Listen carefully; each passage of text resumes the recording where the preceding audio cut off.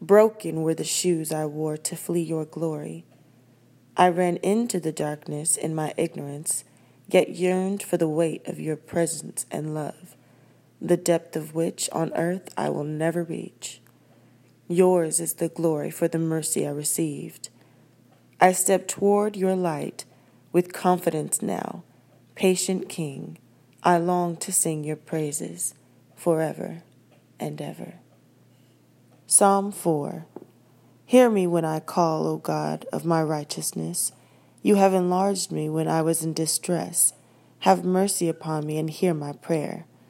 O you sons of men, how long will you turn my glory into shame? How long will you love vanity and seek after leasing? Selah. But know that the Lord has set him that is godly for himself. The Lord will hear when I call to him. Stand in awe and sin not.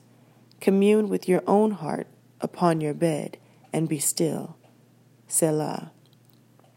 Offer the sacrifices of righteousness and put your trust in the Lord.